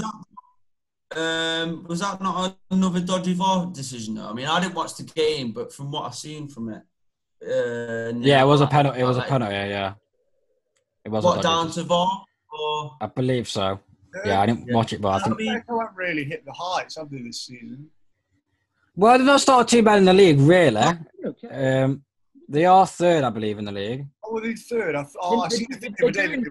They're doing the best out of the big Spanish clubs. They're doing the best. Now, they are fourth with 2 games in hand. If they win both games, they will go top. So they'll go top by 3 points, actually. Yeah. So I mean, they've not started the season too badly. And João Felix. I mean, I didn't watch the game as similar to Pato, but João Felix the other week has been in quite good form. I think if he can keep his form up, it could be interesting. But Atletico are a very weird Champions League team anyway. You look at the team, you look at the style of play, and you think everyone's going to beat them, and then they bring out results. So you don't really know what's going to happen with them. I mean, they're a solid Champions League side. I think that's what they fight for. I think Simeone, I think he favours it over La Liga with the looks of things anyway. I mean, but I think with the signing of Suarez this season, it could be a game changer. And he's shown a bit of a lease of life, Suarez, from what I've seen. He looked done 18 months ago. I think Athletic Madrid have actually changed. The style of play has been a bit different as well. I think they've scored a lot more goals. I think obviously Suarez is top goal scorer in La Liga. And you see him different results compared to usual with Simeone. There's been a lot of 4-3s, 3-2s, not like the kind of games you associate Athletic Madrid with. So they might surprise a few more than normal this year, actually. I think people might try and play them how they would normally over the last 2-3 seasons, but this season they might try and just outscore teams. And obviously, like we've mentioned before, that I think leagues are going to be won by teams that are just going to be able to outscore teams instead of trying to grind wins. Yeah, rather than playing boring football like Simeone's. Always has done. Yeah. But yeah, it was a poor result for him. But Bayern Munich, 3 wins out of 3, unexpected really. They're going to walk that league, aren't they? That group, let's face it. So, I mean, what's Bayern Munich's current win streak in the Champions League? Because they won every game last year, and they've got 3 out of 3 this year here. So what does that make it? Because you get how many games you play in the group? Is it 5? 6 in the group. 6 in the group. Second round, quarters, semis, final. So 9 in 12. 10. Yeah. So. But it's impressive. It's impressive. It's fucking crazy. I'd be interested to know what the record is. Right. Bayern extended their. Let me read it. Bayern extended their record streak in the Champions League to 14 wins. 14 in a row. But the thing is, though, surely that's got to be a European Cup record, or not far off. Yeah, extending their own record. So but you say their own record, but I mean in terms of Europe's record. You've got to think Real Madrid won fucking 5 on the spin. Oh, they did win 7 out of the first 9, didn't they, Real Madrid? Oh, yeah. I think this is basically saying that they've already beaten the record. So the current record is theirs. It's not about. I think the current record was 11 before this run. Because the thing is, though, it's not about winning the trophy consecutively. Last year they won every game. No, I know that. I know. But yeah, obviously, I mean, we know about Bayern. We know they're going to be thereabouts at the end of the season. So, Atletico, we think they're going to be a trouble for a lot. But I think until we get to the knockout games and we know who everyone's got, it's hard to see where the people are going to go, isn't it? Really? Yeah, definitely. I think before you move on to the next game, guys, I think it's good to mention actually Salzburg were at home to Bayern Munich, and they were actually drawing until the 80th minute. I know it ended up being 6-2, but it wasn't until the 80th minute where Boateng scored. Yeah, it was the 80th minute where Boateng scored to make it 3-2. That's how, like it says, there is some kind of cracks creeping into them a bit. I think a lot of people they've started to grind out results instead of winning 4-5-0, a bit like how we used to associate City 2 or 3 seasons ago. Also worth mentioning, Salzburg and Bayern both had 10 shots on target. So if you give them Haaland and Minamino back, you've got a different game. Exactly. Yeah, Chan. Different game. They have got, to be fair, I know we've touched on it before, Storm, before we move on, but Salzburg have got Slabasai, whatever his name is, an attacking million. Within 2 years' time, mate, he'll be sourcing it. It'll be sold before. Oh, is he that? Oh, yeah. I know. I think Bulgarian. He's like number 10. He plays number 10 at Salzburg. He's Bulgarian. Like Slabasai, that's it. Yeah. It starts like SOB, doesn't it? Or something. Yeah, I know what you mean. But yeah, it's worth watching how he does. He's one to keep an eye on. He's ridiculous. Next group. Ready? Yeah, next group. So the next one, obviously, Juve and Barca, routine wins, and it's enough for them. I know before we came back on, I know you guys wanted to touch on the Barca game specifically and Messi's performance. So, I mean, it weren't just Messi's performance, but it was his lack of defensive attitude. I mean, it's just that clip that's gone viral where the player doesn't even run past him, he jogs past him, and Messi's just fucking walking like he's not even interested. Is he interested? Whether you're the best player in the world, bro, whether you're the best player in the world or not, I don't give a shit. You've got to at least track that run. If he's running past you 5 yards away from you, and you can't just walk past him and think, I'm fucking done. It's worth adding the fact that the guy that's running past him isn't just like a runner. He's the guy with the ball. Like, you know what I mean? Yeah, which is quite a vital point. Yeah. He's like a centre back as well, which should be initially Messi's man anyway if they're on the attack. Well, I agree with you there, Pat. I think you're right with everything you've said. He should be doing these things, and I think what it shows is that just that clip shows everything that's wrong with Barca at the moment, because Lionel Messi's the main man, has been forever. It seems like now. He's the best player I've ever seen. He's the best Barca player ever. One of the, the plaudits go on, but it just shows at the moment he's their main man, and he doesn't care. And captain. He just doesn't care. I think it's. It looked like he didn't give a shit. And I think that's the main thing with Barca at the moment. You've seen them drop points in La Liga. They won the other night, but normally if you've got who was it, Kiev. Yeah, it's great. Kiev should be getting mops up, mate. That should be 4-5.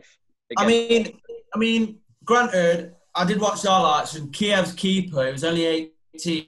He's the third choice keeper. Don't get me wrong, he made some fucking class saves. He really did have to give him his life. But Ter Stegen also made some great saves too. Kiev could have also bagged a couple more as well. And it's not a Barcelona performance down to what it should be, being Barcelona. Yeah, I agree. No, it's not. And Juve, they won. Like I said, I'm going to be honest. I've not been that watching most of the Champions League this year. I think I tend to get more interested once we get into knockout standards of it. But again, another routine win for them. It looks like both of them are going to go through. Yeah, they're both basically done, aren't they? Barca have got 9, Juve got 6, and the other two have got 1. So yeah, done, isn't it? Really? Done. Yeah. Done. Next topic. I think it's important to touch on. We are from Nottingham. We quite often get a Forest fan on. Pato is our token this week. Go on, Pato. Tell us about this game then, because it was a big win for you lot. Well, not big. I wouldn't say a big win. It's a game we're expected to win. Yeah, but you need it. It's one of them. We've gone 1-0 up. Think we might look comfortable. Got a great story of Forest season. We play great one half, whether it's the first half or the second half, and then have a shit other half. And last night was just like, look, mint first half. Then second half, they could have scored 2 or 3. They hit the post. Sambas made a couple of great saves, and I'm not going to lie, we got lucky. It was definitely a penalty. We didn't get lucky with the penalty, but 97th minute. So I was going to ask you, Pato, because I didn't watch the game. I very rarely do watch Forest at the moment because they're not on telly at the moment. But if they're on telly, fast, would you watch them? anyway, moving on from that. No, but what I would say is, like, I was actually listening to it on the radio though, and it seemed on the second half that they were, holding on. Like, on I heard the same. So this is go on. The story of a season so far, man. Whether it's first half we play shit, second half play really well, don't get results, or first half plays really well, like against Derby, we played really well first half, and then second half it was just fucking abysmal. But you've got to admire the shithousery from Lyle Taylor, man. In the penalty, he walked up to the ball like. We've been speaking obviously recently about Maitland-Niles' his approach. Keep it the wrong way, put it in the bottom corner, man, and it was getting done. Like you said on last week's pod, it's 3 points is 3 points, and that's just how we've got to look at it right now because it's not moving for us. Where does that put you in the table, Pato? Oh, I don't even want to look at it. I think 19th. I'd rather not. So, look, and we trust, we'll be in the playoffs by the end of the season. I think, obviously, they've had Coventry, so they won Coventry 2-1 last night, last kick of the game. And then, obviously, they've got Wickham, I believe, Pato, right, next game. Yeah. So, before those two games, you expect to get 6 points, right, and kick on with your season. Now, I know it doesn't look good that you've scraped past Coventry. It should have been a comfortable win, but this is the Championship we're talking about. But the manner of how you've won, the last kick of the game, that kind of, like fighting to the end kind of thing, it might kick on. It might all of a sudden be like, that was the result that you needed. Well, this is my hope as well. Like playing myself, I know, like it goes in the same way where if you say like you're winning 1-0 and you concede in like the 97th minute, even though you drew, it feels like a loss. Yeah. You know what I mean? So winning in the 97th minute, hopefully, it might galvanise the team a bit more. Like, yeah, like it might bring them up a bit, and the confidence might be there, and they might actually start wanting to play with each other because it hasn't looked like they've wanted. We've made so many signings this summer, so many. I don't care what manager you are, whether you're fucking Pep or Klopp. If you're bringing in so many players, it's hard to get them to gel because they don't know how each other play. Yeah, it's very difficult. That's the fact. And I think, and I was going to say it earlier, I didn't get around saying it, but like what you were saying about Ruben Dias playing alongside Laporte, even though he's a class player, players have still got to get used to how other players play so that you get that chemistry there. No, that's just a fact of football, me. That's how it is. I think you're right there. I think the issue with Forest at the moment, and part of the reason why they've got a very sluggish start, is due to having probably more transfers than I've ever seen a club do ever in my life. We've made something stupid like 66 transfers in the last like 3 or 4 seasons, which is fucking outrageous. Like, how do you get like that to gel? I'd sort of understand if it was 66 incomings and outgoings, but it's just 66 incomings. Yeah, I know. We've got about fucking 40-odd centre midfielders. It's incredible that none of them are any good, isn't it? Incredible. I wouldn't say that, but and it's not literally 40-odd either, but that was a bit of an exaggeration. I wouldn't say none of them are any good, but probably about 3 out of the rest of them are actually all right. I mean, Harry Arter's a decent signing. He looks all right. Freeman, decent player. Obviously more of an attacking one. Fucking Jack Colback is 3 years too late. He was 3 years too late the first time, never mind the second time. It was 3 years too late 5 years ago. Mate, Sam Bissau's a good player, gets himself a bar, but he gets fucking glass hamstrings. Now, Pat, obviously we've had quite a few Forest guests on over the time, but we always ask the same question. How do you think Forest, like without your Forest tinted glasses on, how do you actually believe they'll finish this season? Now you've got Chris Hughton. Going Chris Hughton's stats, he's never finished below 4th in the Championship. But he hasn't taken on a club that was 22nd. We've fucking played 3 games and not scored a goal. Yeah, so, I'd love to say playoffs, and I know they are, but if we're talking realistically, without my glasses on, I think 8th would be a good season for us, like saying how we started. I think if you keep him to the end of the season and finish 8th, and by the end of the season, you can clearly tell there's an improvement. By the end of the season, you'd imagine he'd have a settled 11 that he's picked and whatever. Then next season, like we say against Fat Forest every season, it's always next season. But like he says, it's just that you just need that the consistency of a manager. You need to keep a manager. I know we all agreed that after what had gone off with Sabri and how it finished last season, it was almost impossible to emulate that again and go again.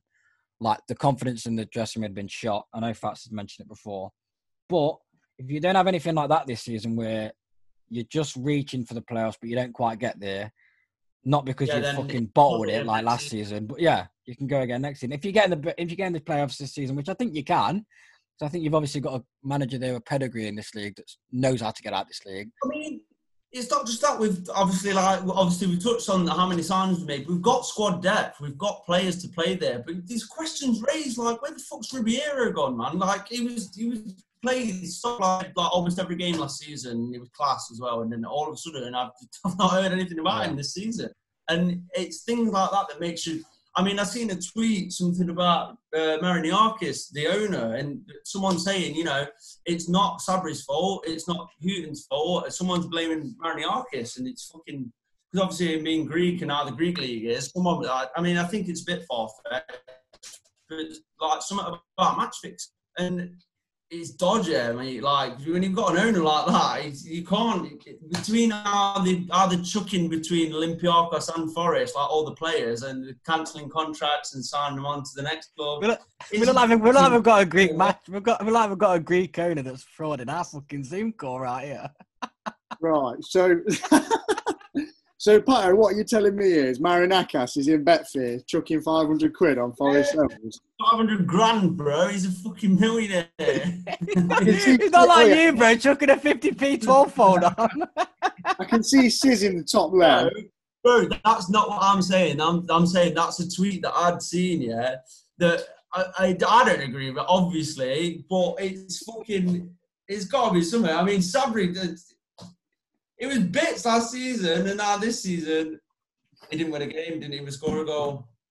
Well, we're uncovering, this is a 64 Worms first, uncovering match-fixing scandals. Oh, just fucking... Since I feel like you've got me wanted to say something for about 12 hours. What's up? I think... No, I'm creasing me. I've never heard a bloke say so many names that I've never heard before, though. Incredible. Marinakis, Ribeiro. You got Euro Ribeiro, mate. Never heard. Never in my life. They won't cut it at Stags, lad. Tell you that for free. The bloody won't, mate. Cold Tuesday at Field Mill. Not 1 hour, lad. Not now, not never. Hey, speaking of the Stags, have we got Nigel Clough on the way at Stags? Nigel Clough en route, mate. Dropping some breaking news. Nigel Clough in, Graham Coughlin out. Good riddance to bad rubbish, mate. Who's that? Yeah, exactly. Hey, if you want me to list off some names you've never heard of before, wait. Graham Coughlin. Don't know where we found him. Probably outside B&Q with a ukulele or something. I don't know. But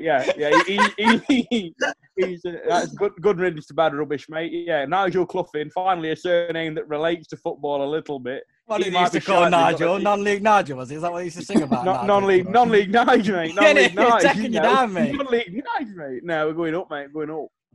No, we're not. Honestly, if he keeps Stags in League 2, I swear to God, be so happy. Just for me granddad. That's it. What? I ultimately do not care whether Stags win, lose, or nobody ever goes again. I'm not arsed. But he is. So for his benefit, I hope they do well. Well, go on. What's up, When they fighting for playoffs last season? Yeah, they're fighting for fucking relegation this season, mate. It's all gone tits up. Bit like you lot, really. I was about to say that. I was about to say, I ain't got like Sunderland, mate. It's pretty much the same. Forest and Manny T fixture one season. This is what this podcast comes to. Stag Red Dog Roundup. Wow. You want to move on to the Q&As, Fats? Yeah, let's go on to it. Yeah, go on, mate. So basically, we always ask, past couple of weeks, I've asked some questions, and I love them. I love the little questions. There's some good ones, I think. So basically, what I'm thinking I'll do is I'll ask the question. We'll go around each one, see your answer to the question, and then discuss it afterwards. Does that seem fair? Yeah. Yeah, man. You're right. So let me just jump on the Worms Twitter DMs. That is at 64Worms. I just got on Twitter. It just says Plug. It just says Vidic best prem. I'm skipping past that 1 minute. Yeah. Right. Okay. So we're going to start with a question it was actually given by you more. And I really like this question. Oh, yeah, man. So you've got 5 players. Let's say, for example, it's an imaginary scenario, right? You've got a penalty shootout. You've got 5 players and a goalkeeper in England in all time. And they're not English players, but players who have played in England of all time. You pick your 5 shootout players and a keeper. Who you picking? Stuart Pearce. What, for all 5 of them? Yeah, I'm in goal. So, who wants to go first? With that I'll go first on this one if you want. Yeah. Right. So I'm picking Cech in net, obviously. Saved some pretty fucking important penalties in his lifetime. I'm trying to steer away from Chelsea, but I'll get my next Chelsea player out of the way because there is only one more. That's Eden Hazard. Is my first penalty taker because never missed a penalty in his career. I think his penalty technique's absolutely ridiculous. My second player probably be Balotelli. Obviously, a track record elite penalty scorer.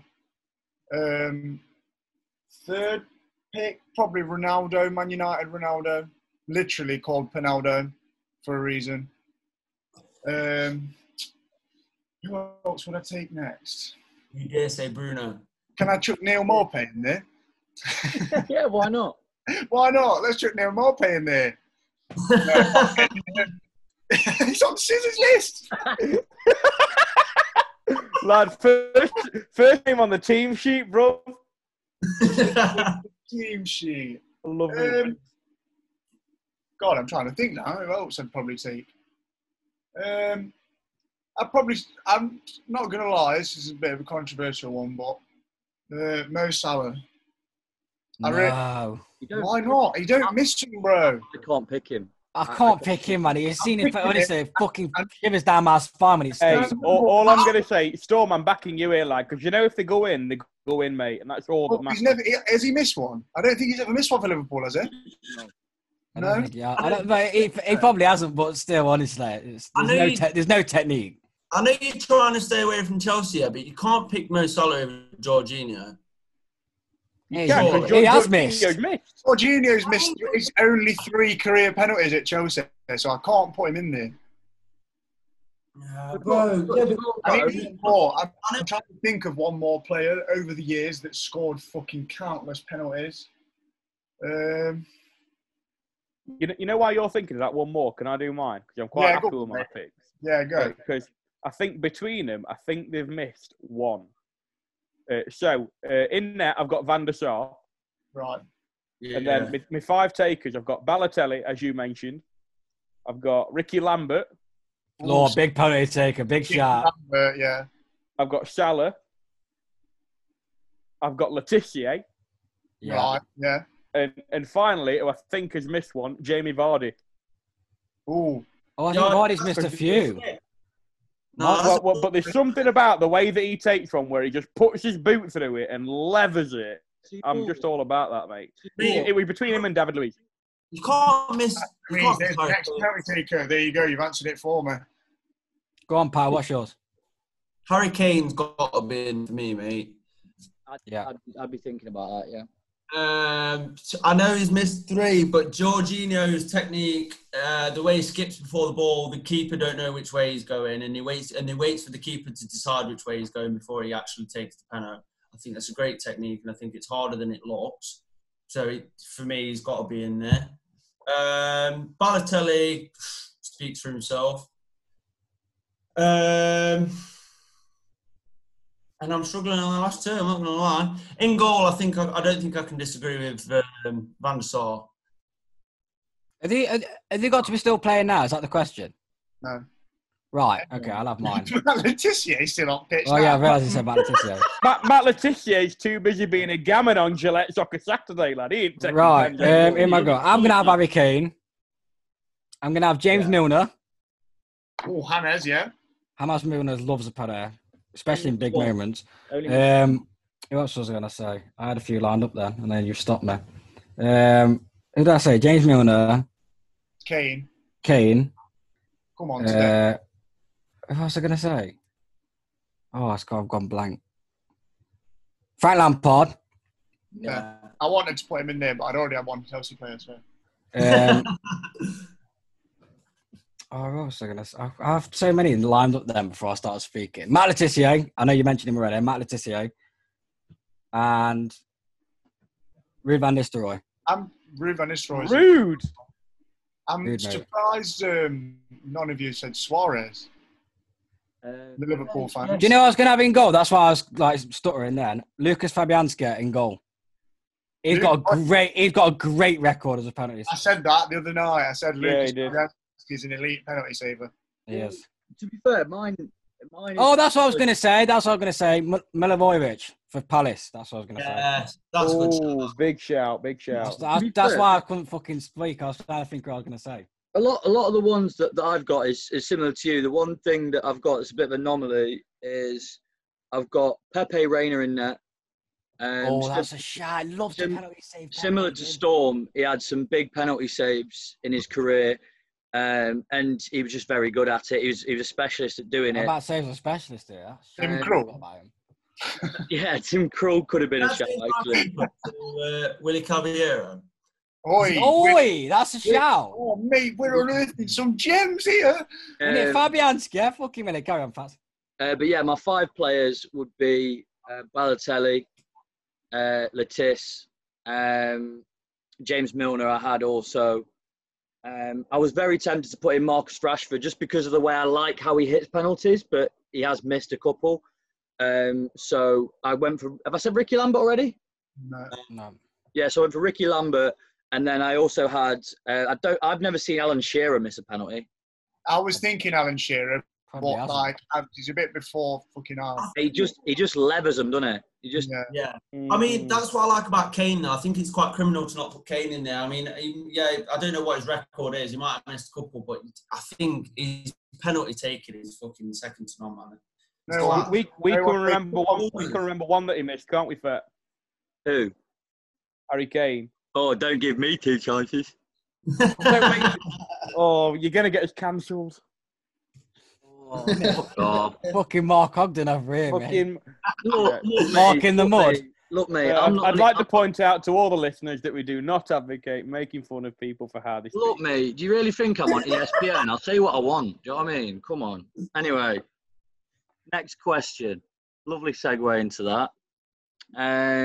Some good questions here, actually. We've said quite often how good we think Jack Grealish is, and how we think that Jack Grealish could play for a better team than Aston Villa. Now, out of the top teams in England, who do you think is the best move for Jack Grealish, and why? Arsenal.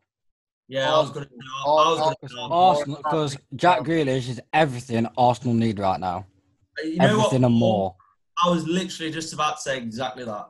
Jack Grealish could probably walk into Arsenal's team and be captain. That's how good he is. And that's how much of a presence and that kind of ability they need in between midfield and forward.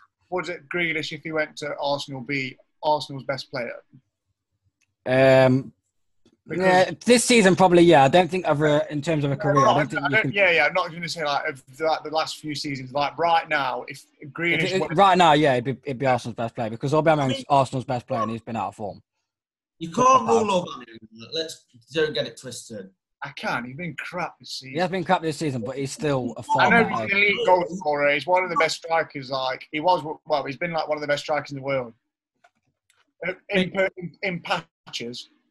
But this season, he's not been up to it. But that might be because he's not getting the service. If he had someone like Grealish, Willian pinging cross-field balls to him, and it's not happening. I've got a quick question about Grealish, right? And I thought about it a couple of weeks ago. You know, like his whole style of play. You know, obviously he's like the most fouled player in the Premier League, and like he was last season or whatever, one of the most free kicks or whatever. You know, his whole like persona with his hair and his really low socks and how he walks around and he's fucking. Do you think that's all put on so that he does get fouled, so that people want to snap him and go through him? Do you know what I mean? Do you think that's part of a? No, Not really. I think as an opposition player, I'm pretty certain you'd much rather take the ball off him because that's what's going to win you a game. You know, like if I seen something like that with like thought he was sick with fucking his hair and his like low socks and all stuff, I just want to go through him. Like that's just like. Testament to Pato's play style. Testament to Pato's play style. That's what I'm asking. I don't know if he's trying to put it on his persona or if that's actually how he is. That he just loves to look like. You've raised a good point there because I've seen Jack Moore play football, and I know for a fact that he would do the exact same thing. Yeah. But to be fair, I wouldn't care if he were pushing a pushchair. I'd still snap him. It makes no difference to me. It could be the nicest bloke in the world, or it could be the biggest arsehole. It could be the nicest bloke in the world, or the biggest arsehole. I'm going in knee high. That's it. Say no more. Probably head first. But in terms of your question, I know obviously I said Arsenal. What do you lot think? No, I agree. I completely agree with you, Paul. There's nothing. Arsenal. See, I think Arsenal are the best club for him in terms of playing time and what he can bring to the team. I know this isn't kind of part of the question, but I don't think they're the sort of team that can afford him. No, Arsenal ain't got Grealish money. No, I agree, but do you know what? It's crazy how mad that sounds to say, though, isn't it? Arsenal don't have the money for Grealish. Innit? Yeah. 3 seasons ago, and they said, "Oh, Arsenal ain't got the money for Grealish," you'd be laughing. But literally now, where they're at the minute, it's crazy. Did they beat Mulder by any chance? I'll have a look 1 minute. Yeah, I think with teams that can afford Grealish, I just don't think they need him. I don't think Man City need any attacking midfielders. Obviously, I think about 7. You don't need any. He will slap. If he went to Man City, he'd be absolutely great. Yeah, he would. But like you said, there's no need for Man City to buy. No, obviously not. Birmingham Foden, do they? Really? But yeah, I think just to let you know, Arsenal are currently winning 3-1.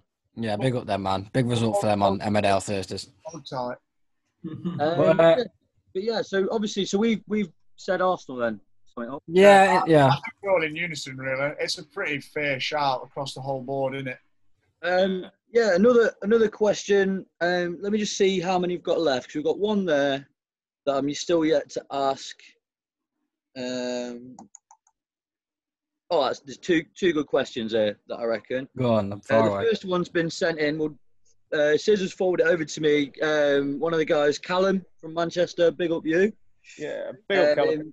He said, whoever you support, so for example, for every team run about, it would be based on Forest, Chelsea and Liverpool in this question. So for the teams that we support, if you could swap one position for one player for player from another team in the Prem, who would they pick? So just for an example, I know Paul wouldn't say this, but let's say Paul said he would swap Mane for Sterling, for example.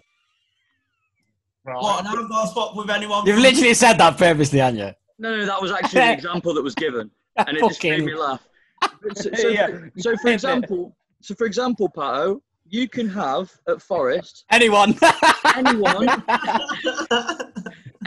the Championship. Oh, I'm about to hear another name I don't fucking know. Anyone in the Championship to play for Forest. Who would you pick and why? Can we come back to me? Yeah, I'm about to say. Storm, you've got a player in the Prem to play for Chelsea. Who do you take out? Who do you put in? I'm fucking giving you all like Kurt Zuma and taking Van Dijk. Why? Because we've made that many attacking signings. I think the way that we're set up now, I wouldn't swap any of our attacking players. I wouldn't get rid of any of our midfield players really. Possibly unless it was for someone elite, like you're taking Mason Mount out for Kevin De Bruyne or something. But if I had to pick one to cement us in, it would be Kurt Zuma out, Van Dijk in. Yeah. I think for me, it'd be Ben Rama for Amiobi.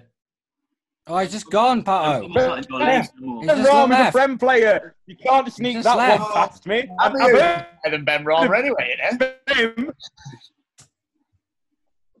I've heard of him. Come back to me. Come back to part 3. It's coming up in a minute. See you. Stay tuned for next week's episode of Who Does Pato Want? I'm never coming back on this pod again. I'm fucking useless. I don't be like that. More e-picking. I'd swap out Firmino for Werner, I think. Fair one. Maybe Kane, but I think I'd take Werner. I don't know. Kane's passing range is a bit better than Werner's, I think. Like, when you look at his assists for Son recently, I think he's more of a playmaker. Son's the second. If I had to choose one attacking player in the league, it'd be Son. I think he's incredible. I wanted him as Hazard's replacement. That was my player to replace Hazard. See, it's interesting you should say Werner, because that was actually the first thought that popped in my head was Werner for Firmino. That was actually my first thought. But thinking about it now, in a bit more detail, I would be Kane for Firmino. Yeah. I was going to say Kane's more all-round than Werner. Kane would fit our style of play better, I think. But I think Kane would fit our style better, but I was going to say Firmino for Kane, so I'll say something different. I'd probably say Kevin De Bruyne for Gina. Yeah, big swap. If we had Kevin De Bruyne in our team, we'd not lose a game in the league, I'm telling you. Yeah, I guess, but the thing is with Gini's a bit like this season with Thiago here, he's probably not going to start every game, so I would probably... Neither would De Bruyne. Don't worry about it. Yeah, I love Gini then. I love Firmino. So to say either of them, but if you had to pick any of our 11, I think you'd struggle to say. I wouldn't actually mind Laporte actually over Gomez, but I love Gomez. It's not really. Yeah, it's a tricky one, isn't it? Let's face. I love Laporte. I do love Laporte. Laporte's a very good centre back. His injury record's absolutely astonishing. If I could swap Lewis Dunk for Van Dijk, I'd take that. To be fair. You wouldn't fucking do. I fucking know you would.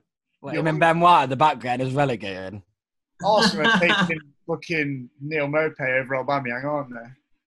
He's the fucking goat, mate. With this question, what I think is, if anyone else, supports United or other teams or whoever, throw that in there. Who would you swap for who? And finally, we're gonna have an answer here.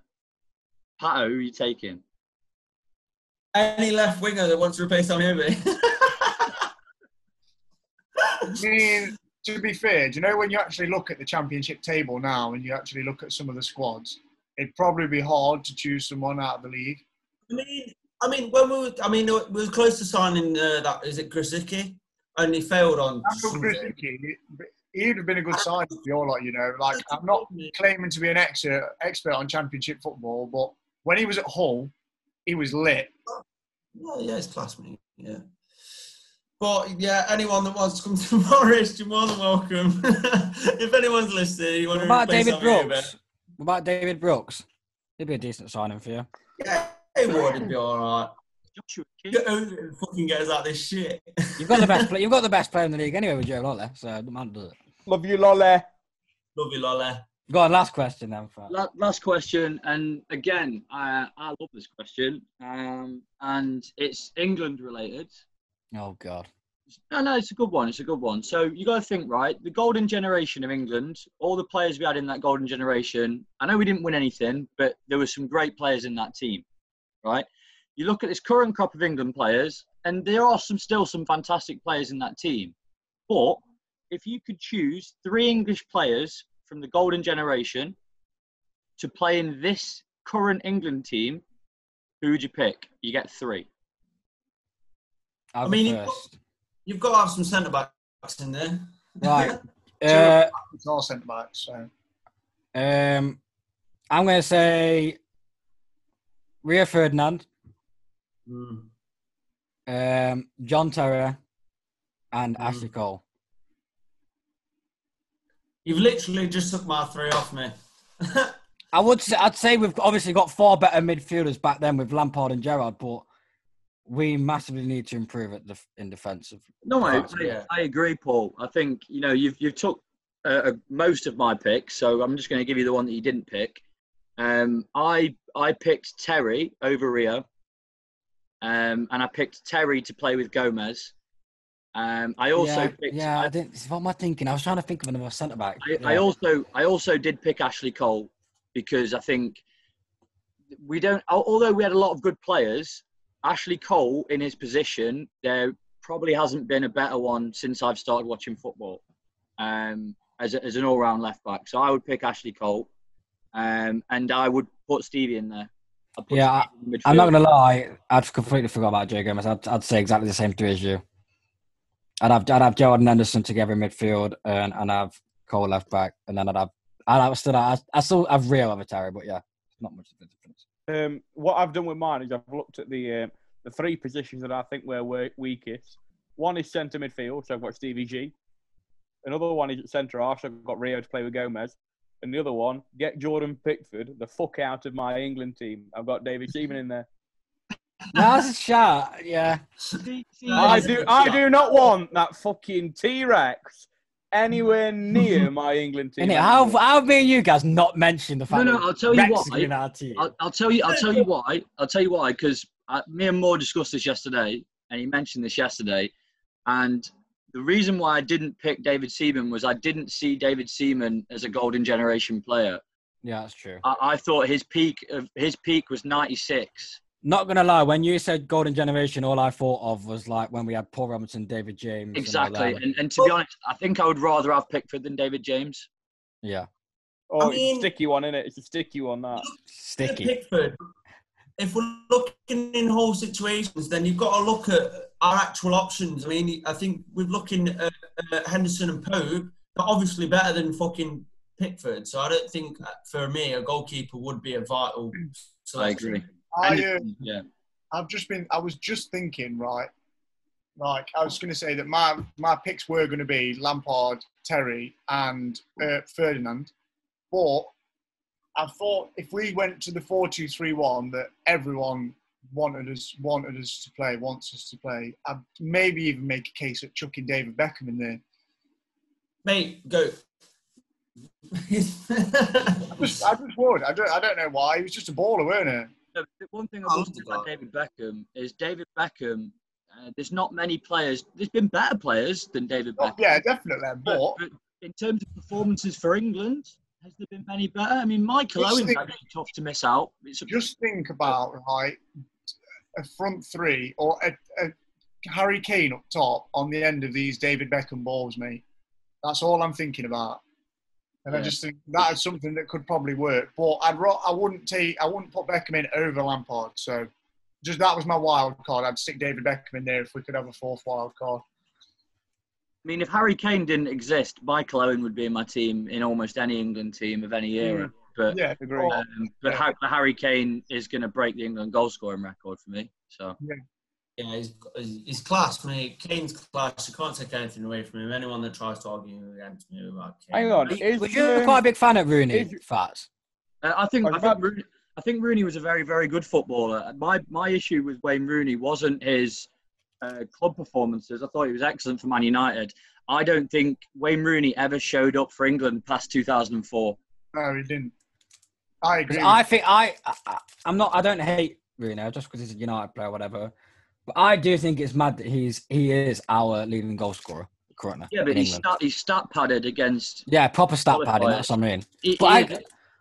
But the thing with Kane, I agree. I do believe Kane's a better all-round player than Rooney by the end of his career, because I do think Rooney died off quite early on. I think it was at Everton. We've mentioned it before, haven't we? It was at Everton at 30 or whatever. But Kane's going to have the same scenario. If Kane comes England's top goal scorer, then he's going to look like his stat padder because he's probably scored goals against. The difference in Kane's career and Wayne Rooney's career, to a certain extent as well, is Wayne Rooney was one of the best players in the world at 18. Yeah, I agree. No, I agree. It's similar to Michael Owen. Michael Owen was one of the best players in the world at 18 years old. Those players, they didn't have the longevity. Well, they did have longevity. They just had it at a different time. Yeah. So they peaked at a different age, whereas Harry Kane is going to peak at a different age to Wayne Rooney. Yeah. Well, Harry Kane's peaking now. Exactly. Would you say? Would you think is a fair statement? And what is he like? 26, 27? Yeah, though, don't you? With players that are world class when they're 18, their ceiling's much lower when you're one of the best players in the world at 18 than it is when you're the best player in the world at, say, 26. Because then, I don't know why, it always seems to be the following trend, whereas when you're an elite player at such a young age, your career does fizzle out towards it. So when you get to like 30... Yeah, it seems like it's a pressure thing, almost. You know, if you're 18 and you're bagging so many goals and you've got this much expectation of you, there's so many players you could list off that have been like that. I mean, fucking Theo Walcott. You know, he's just one example of someone who's supposed to be elite. And then, yeah, exactly. Well, the thing is, I think, Pat, I think you're right. I think in terms of pressure, I think when you're really good at a young age, because when they're young, they just want to play football. They don't think about it, and then they get to about 20. So they've been a pro for 2-3 years, and they're expected to be fantastic every week. And I think another thing that's a thing for players who come good early is the physical toll of it. So you're 17, 18 years old, and you're playing 2-3 times a week against men. And then it's like Michael Owen. Michael Owen was playing every week, and he was just hamstring injury after hamstring injury.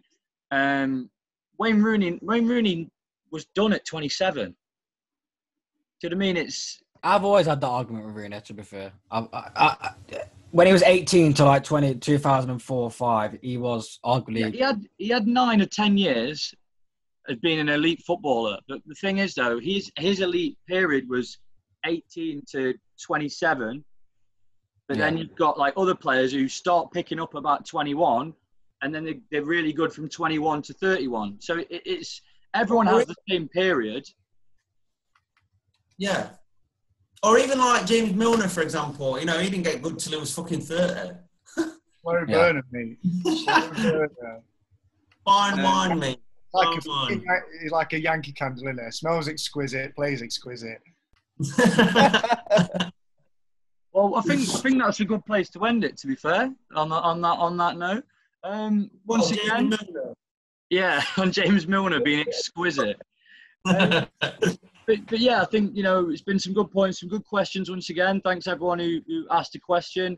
I think we'll probably do it again next week on the Champions League show. I like it. I think it's nice. Yeah, we'll carry on this. And obviously shout out Sis, Pato, Storm and Paul. We will be dropping this pod, what day, Paul? Tomorrow. Tomorrow, fucking hell, quick. So we'll be dropping this, and then we're going to be, on Monday, we're going to be catching up, discussing the Premier League games. Obviously, some massive fixtures. Ollie's last game, maybe. It's the classic of this week. I hope not. I'm going to miss that cunt. The City, Liverpool, Arsenal v Villa, Leicester v Wolves. There's some good games. So the Classicer as well. It's Dortmund Bayern Munich this week. Munich, yeah. So there's going to be loads of good games to talk about. I'm looking forward to watching him and talking to him about them on Monday. So peace out. Have a good one, and catch you up later. Peace. See you in a bit. Peace. Thanks, Dave. Once again, the silly party given by an eccentric has now involved us all in murder.